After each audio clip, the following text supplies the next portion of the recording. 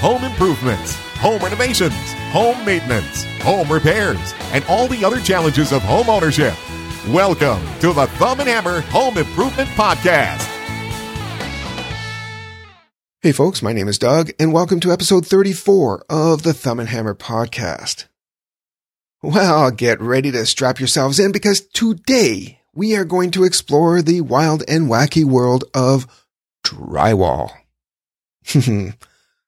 Okay, maybe I'm overselling it just a bit, but let's face it.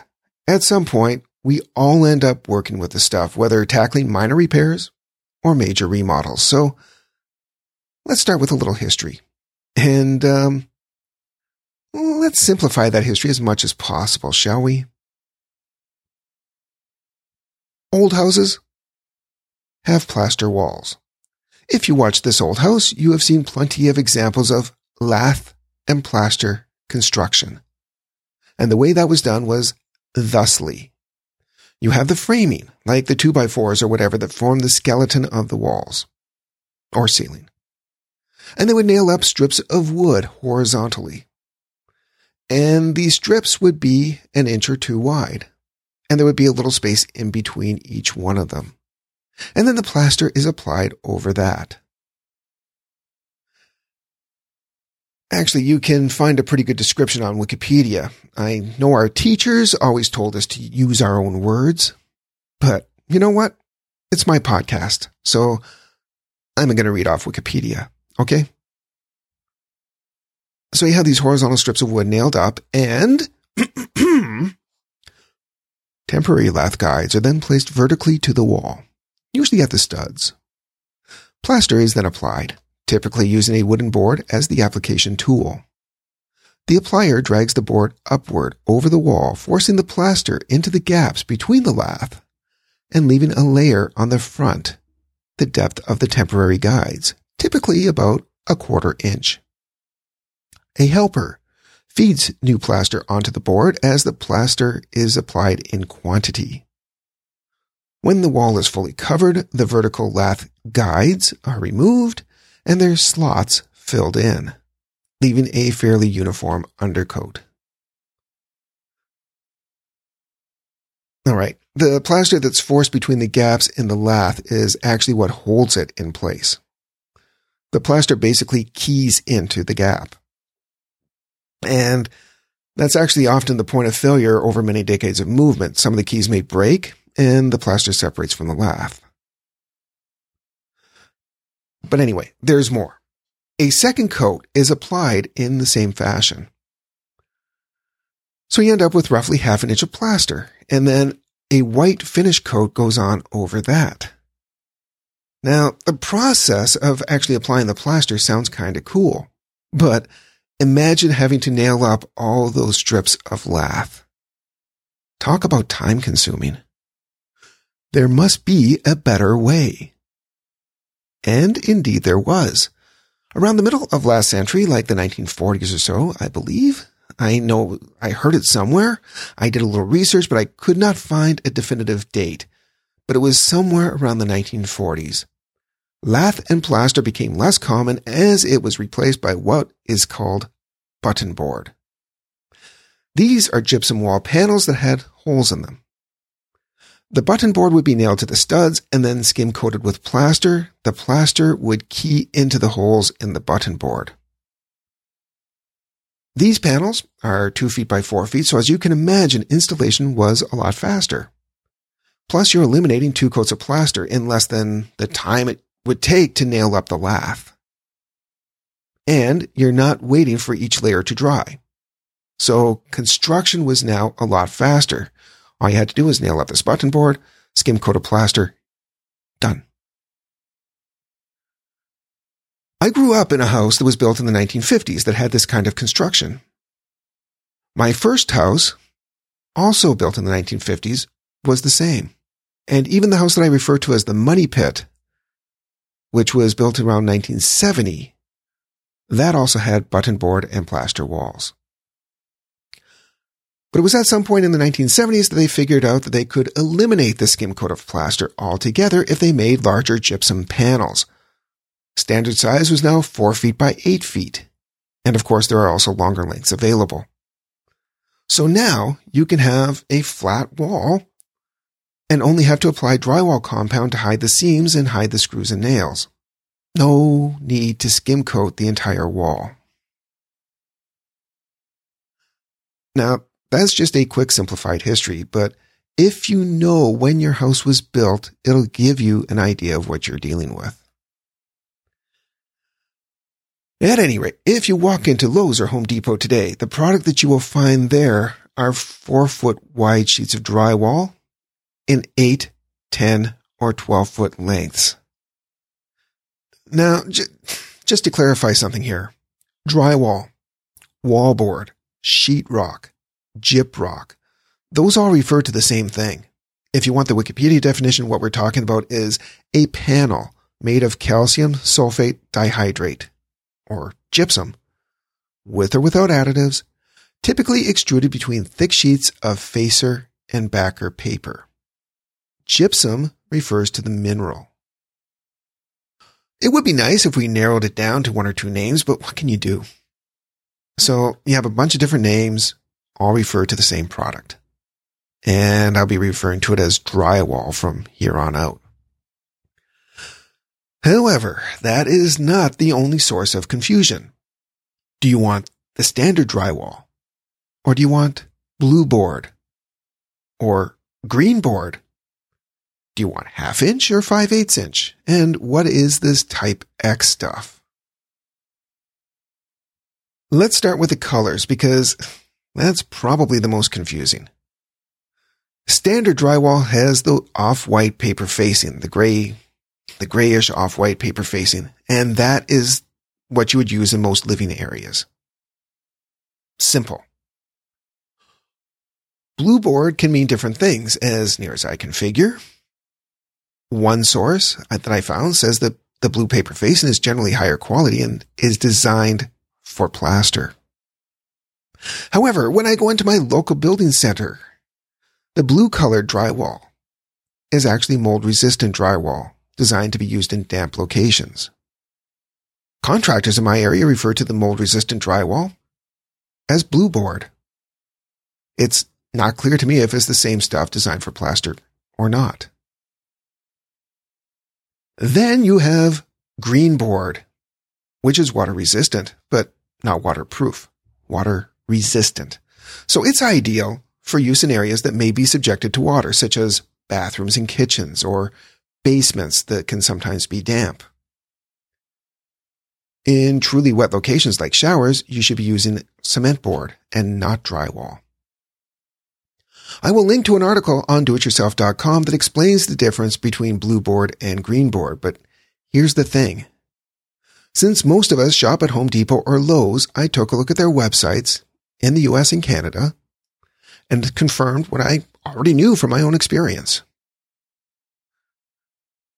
Search for green board, either as one word or 2, with or without the word drywall in the same search.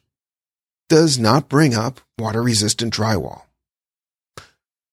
Search for water-resistant drywall at Lowe's will bring up fiberglass or cement backer boards, not drywall.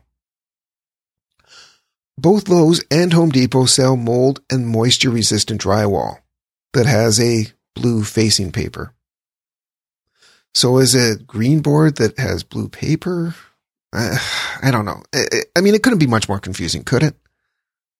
So I'm glad I could clear that up for you.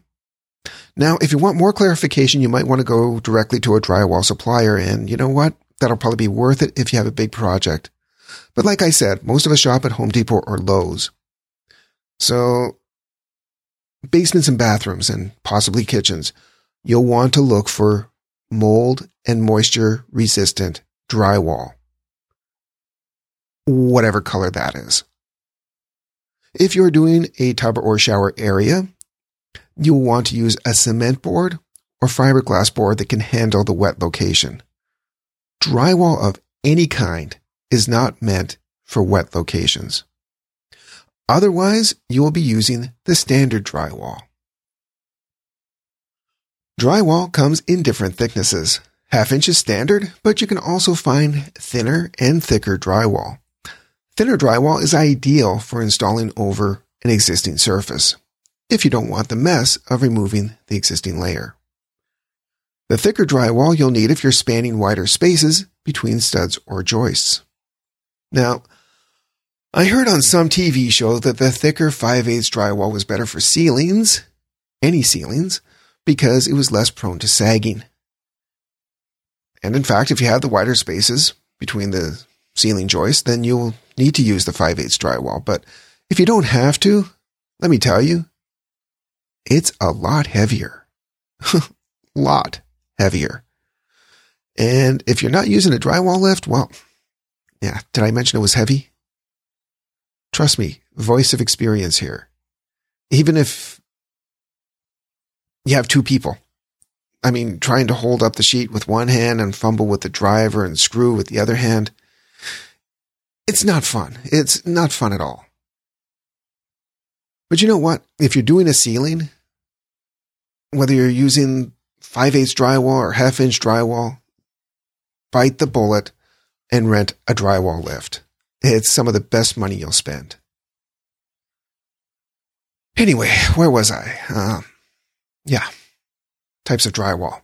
Oh, yeah, there's a couple more types of drywall. There's Type X, or fire code drywall. If you're in a situation with a shared wall, like a duplex, I'm pretty sure you have to use Type X.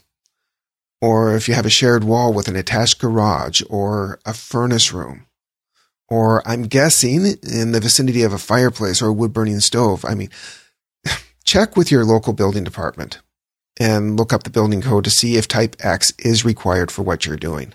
But Type X is fire code drywall. And finally, there is a relatively new product on the market, soundproof drywall. I am going to be talking about soundproofing in more detail in the future, but you can get soundproof drywall under brand names of Quiet Rock or Quiet FX. And what it is basically a sandwich of 2 thin sheets of drywall with the soundproof membrane core. And the total thickness is about the same as a standard sheet. Now, this product is ideal for a lower level ceiling where you want to block sounds from the upper level, or the walls of a home theater, or a music room, or shared bedroom walls. Except that it costs about 7 or 8 times as much as your standard drywall.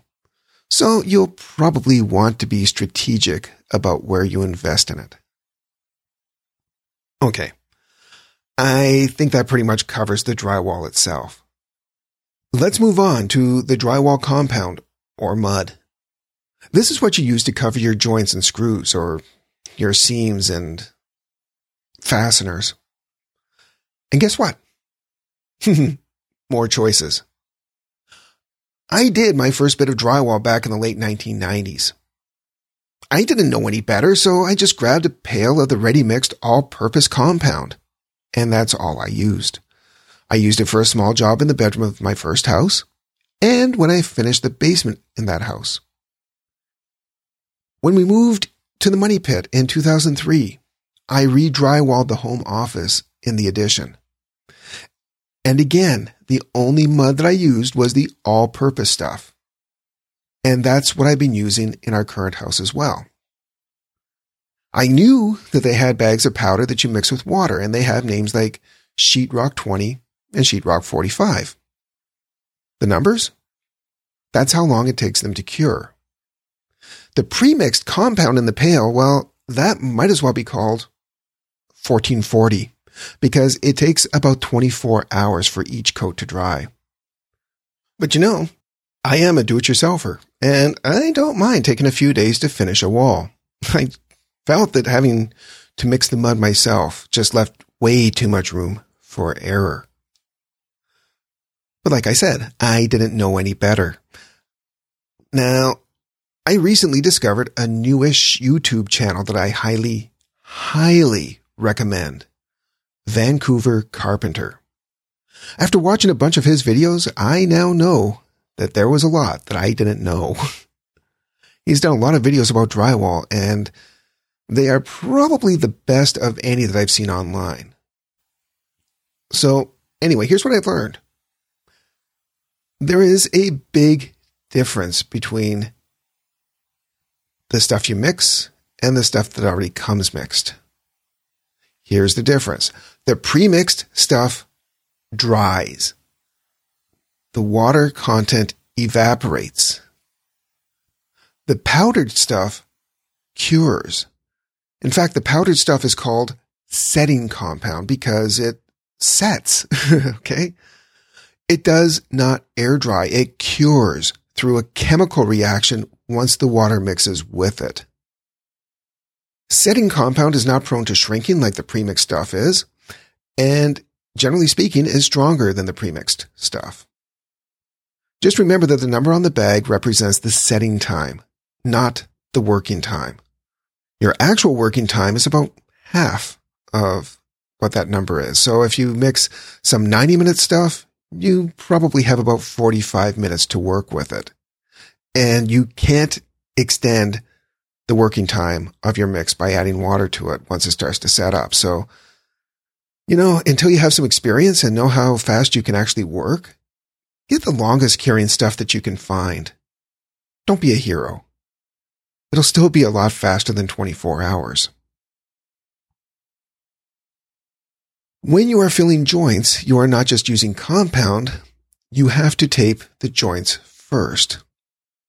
Again, you are faced with more choices. Paper or mesh? Paper tape is the professional choice. Now, with paper tape, you have to first lay down some mud in the joint and then embed the tape in it. And you let that dry or cure, and then you go ahead and do your next coat, and so on. And paper tape, generally speaking, makes for stronger joints. Mesh tape has some advantages as well, and is more do-it-yourselfer friendly. It does not have to be embedded because, it sticks to the wall. So you can tape all your joints first before doing any of the joint compound. The weakness of the mesh tape is that it has some elasticity, and that can lead to cracks showing up down the road.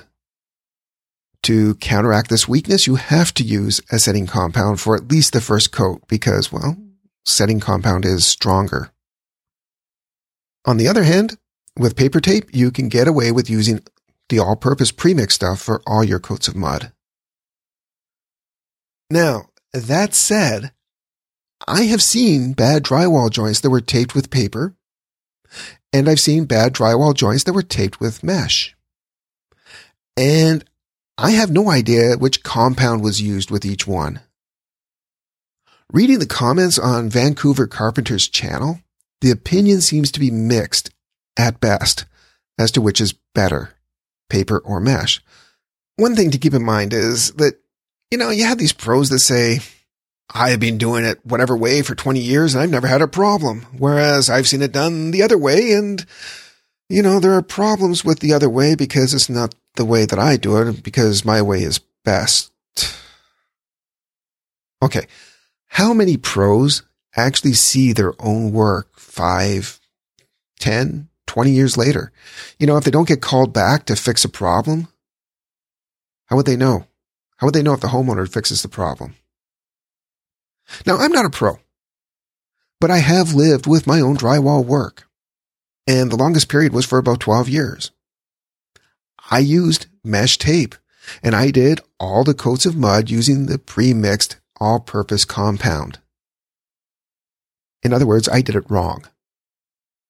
But I have never had any problem with my joints cracking. Your results may vary.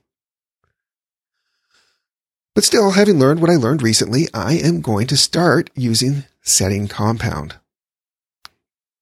Especially since I have to use mesh tape in the basement because, I'm using mold-resistant drywall and you have to use mold-resistant mesh tape with that. Yeah, there are two kinds of mesh tape even, standard and mold-resistant. But I'm going to use the setting compound not just because it's the right product to use, but because there's also something really attractive about doing multiple coats in one day instead of waiting 24 hours in between each coat. And small repairs? Those can be finished the same day if you use a faster setting compound with a quick drying primer. So now I've covered drywall and drywall compound and tape. Next, I'm going to talk about how you actually apply the compound. You use drywall knives. Or you can use a trowel. Yay, more choices. Let's talk about the knives. These come in different widths. You usually start with a 4-inch knife for taping and then move to wider knives for each of the other coats. And typically you would do 3 coats in total, so you'll typically have 3 knives, working your way up the different widths. I am not going to talk about technique because, well, between you and me, my technique sucks. And doing drywall, applying mud, that's something you learn by watching someone who knows what they're doing rather than listening to someone who probably doesn't know what they're doing. Anyway, if you use knives, you will likely want to use a pan to hold the mud. That's the bread box looking trough thingy. You can use a hock, but that doesn't work as well with the knives. Okay, a hock is a flat square of metal on a handle.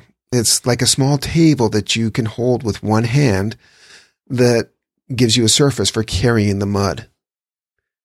Anyway, the hock is more often used with a trowel. And again, I refer you to Vancouver Carpenter's YouTube channel. But a 12-inch trowel is a good choice here.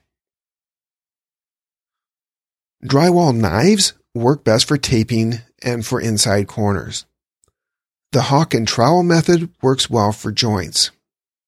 You can see that we're starting to run into a few bucks for tools. So if you were to choose just one kind of tool, choose the knives. The hock and trowel don't work so well for the inside corners, whereas you can use the knives for pretty much everything. Speaking of corners, more choices.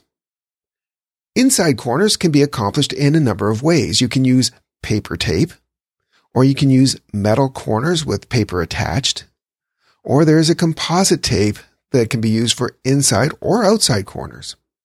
Personally, I use the composite tape that comes in a roll.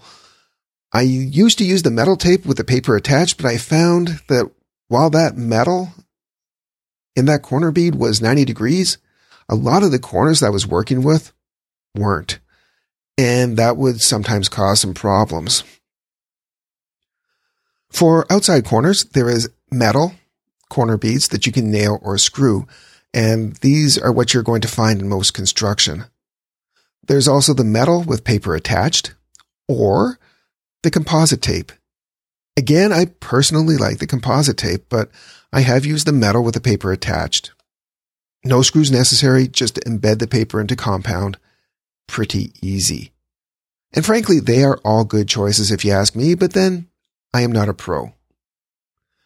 The worst part of working with drywall is the mess that you make when sanding. One of the best investments that I made was a hand sander vacuum attachment. Look for Vac Hand by A. Richard or A. Richard. However that company pronounces the name. Trust me, it's well worth the $30. The Vac Hand. VACHAND. The Vac Hand uses sanding screens, and the screens come in different grits. I like to use a 150 grit for rough sanding between coats and 220 grit for the final sanding. You have to be really, really careful with the heavier grits because if you oversand, you can easily damage the drywall paper. Sanding screens can also leave scratches in your compound, even the finer grits. Technique and finesse are important.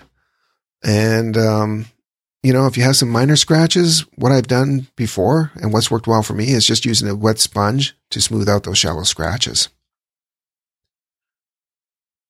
For smaller jobs, you can use sanding sponges, but expect much more mess. As you get better at applying the mud, you won't have to sand as much. You're kind of the master of your own destiny here. I will have links to the vac hand attachment and a lot of the other tools that I've talked about on the website. Check out the show notes page for this episode for more information. If you use my links to click through to Amazon, I will receive a small commission for your purchases, and that is one way to help support my website and podcast. So, you have done the mud, and you've sanded it as smooth as a baby's behind. Now comes the payoff, making everything the same color. Before you paint, you have to prime. Do not use one of those 2-in-1 paint and primer products. That's not what they're designed for. They're fine for repainting, but for new drywall, you need a high-quality primer. Again, there are a lot of choices, but when it comes to any kind of paint, you get what you pay for. It's your house. Spend the extra money. You will really notice the difference.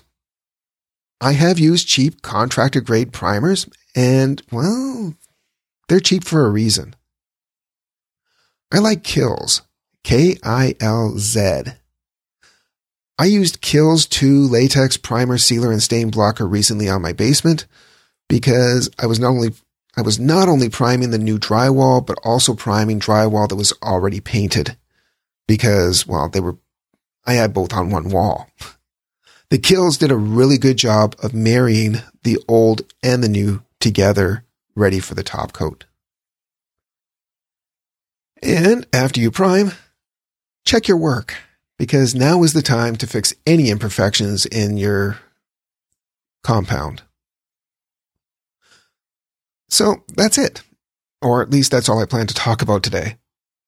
I hope this has helped you out a bit, especially if you've gone into Home Depot and been overwhelmed by all the choices. It can be rather confusing. The best piece of advice that I can give you when it comes to doing drywall is this. If you've never worked with drywall compound before, practice in a garage or closet or basement first, somewhere where it's not going to matter if you mess up. There is a bit of a learning curve, but you will get better with practice. We all have to start somewhere. I know that I could never do drywall for a living. I work too slow. Sometimes I need to do 4 coats of mud because my work still looks like crap after 3. No professional drywaller would want me on their crew. But you know what? It doesn't matter. I can do a good job in my own time and my own way. And after all is said and done, you can compare my finished work to the pros, and it stands up. Doing drywall is going to cost you some money for the right tools, but I've had my knives and the vac hand attachment for over 20 years now. The one tool that I wish I bought early on, though, only cost $10. And at the time, I didn't think it was worth the money.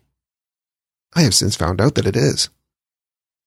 One of the biggest pain points of working with drywall is schlepping it into the house. 4x8 sheets are awkward. It's easier if you have a helper, but it's not impossible to do it alone. You just have to be a kind of contortionist.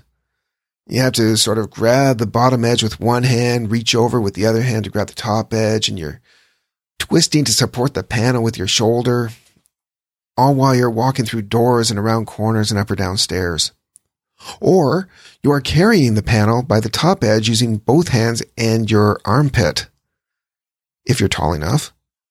And forget about stairs if you're doing it that way. Either way, fun. But it can be done, and I have done it. So why would I spend $10 on a panel carry handle? Well, look at me. I saved $10. The panel carry handle extends your reach so that you can comfortably carry large sheet goods without becoming a human pretzel. I have carried 4x8 sheets of drywall from my van parked in the driveway, through the front door, through the kitchen, downstairs, and into the basement. Solo. Only had to set it down once to get to the basement because, well, to do that you had to make a 180-degree turn. But other than that, bringing 7 or 8 sheets of drywall into the house was easy. And to think back to the 20 years or so that I spent either doing it the hard way or having to impose on friends or family to help. All for the sake of $10. Yeah. Add a panel carry handle to your list of must-haves. And with that, I am going to wrap up this episode of the podcast. The website is thumbandhammer.com, which is going through some renovations of its own right now. I'm also on Twitter at thumbandhammer. The show notes page for this episode and other episodes can be found on the website by clicking on podcast in the menu. This has been episode 34. And as always, you can reach me by email by going to thumbandhammer.com/contact. I'll talk to you again in a couple weeks. Until then, cheers.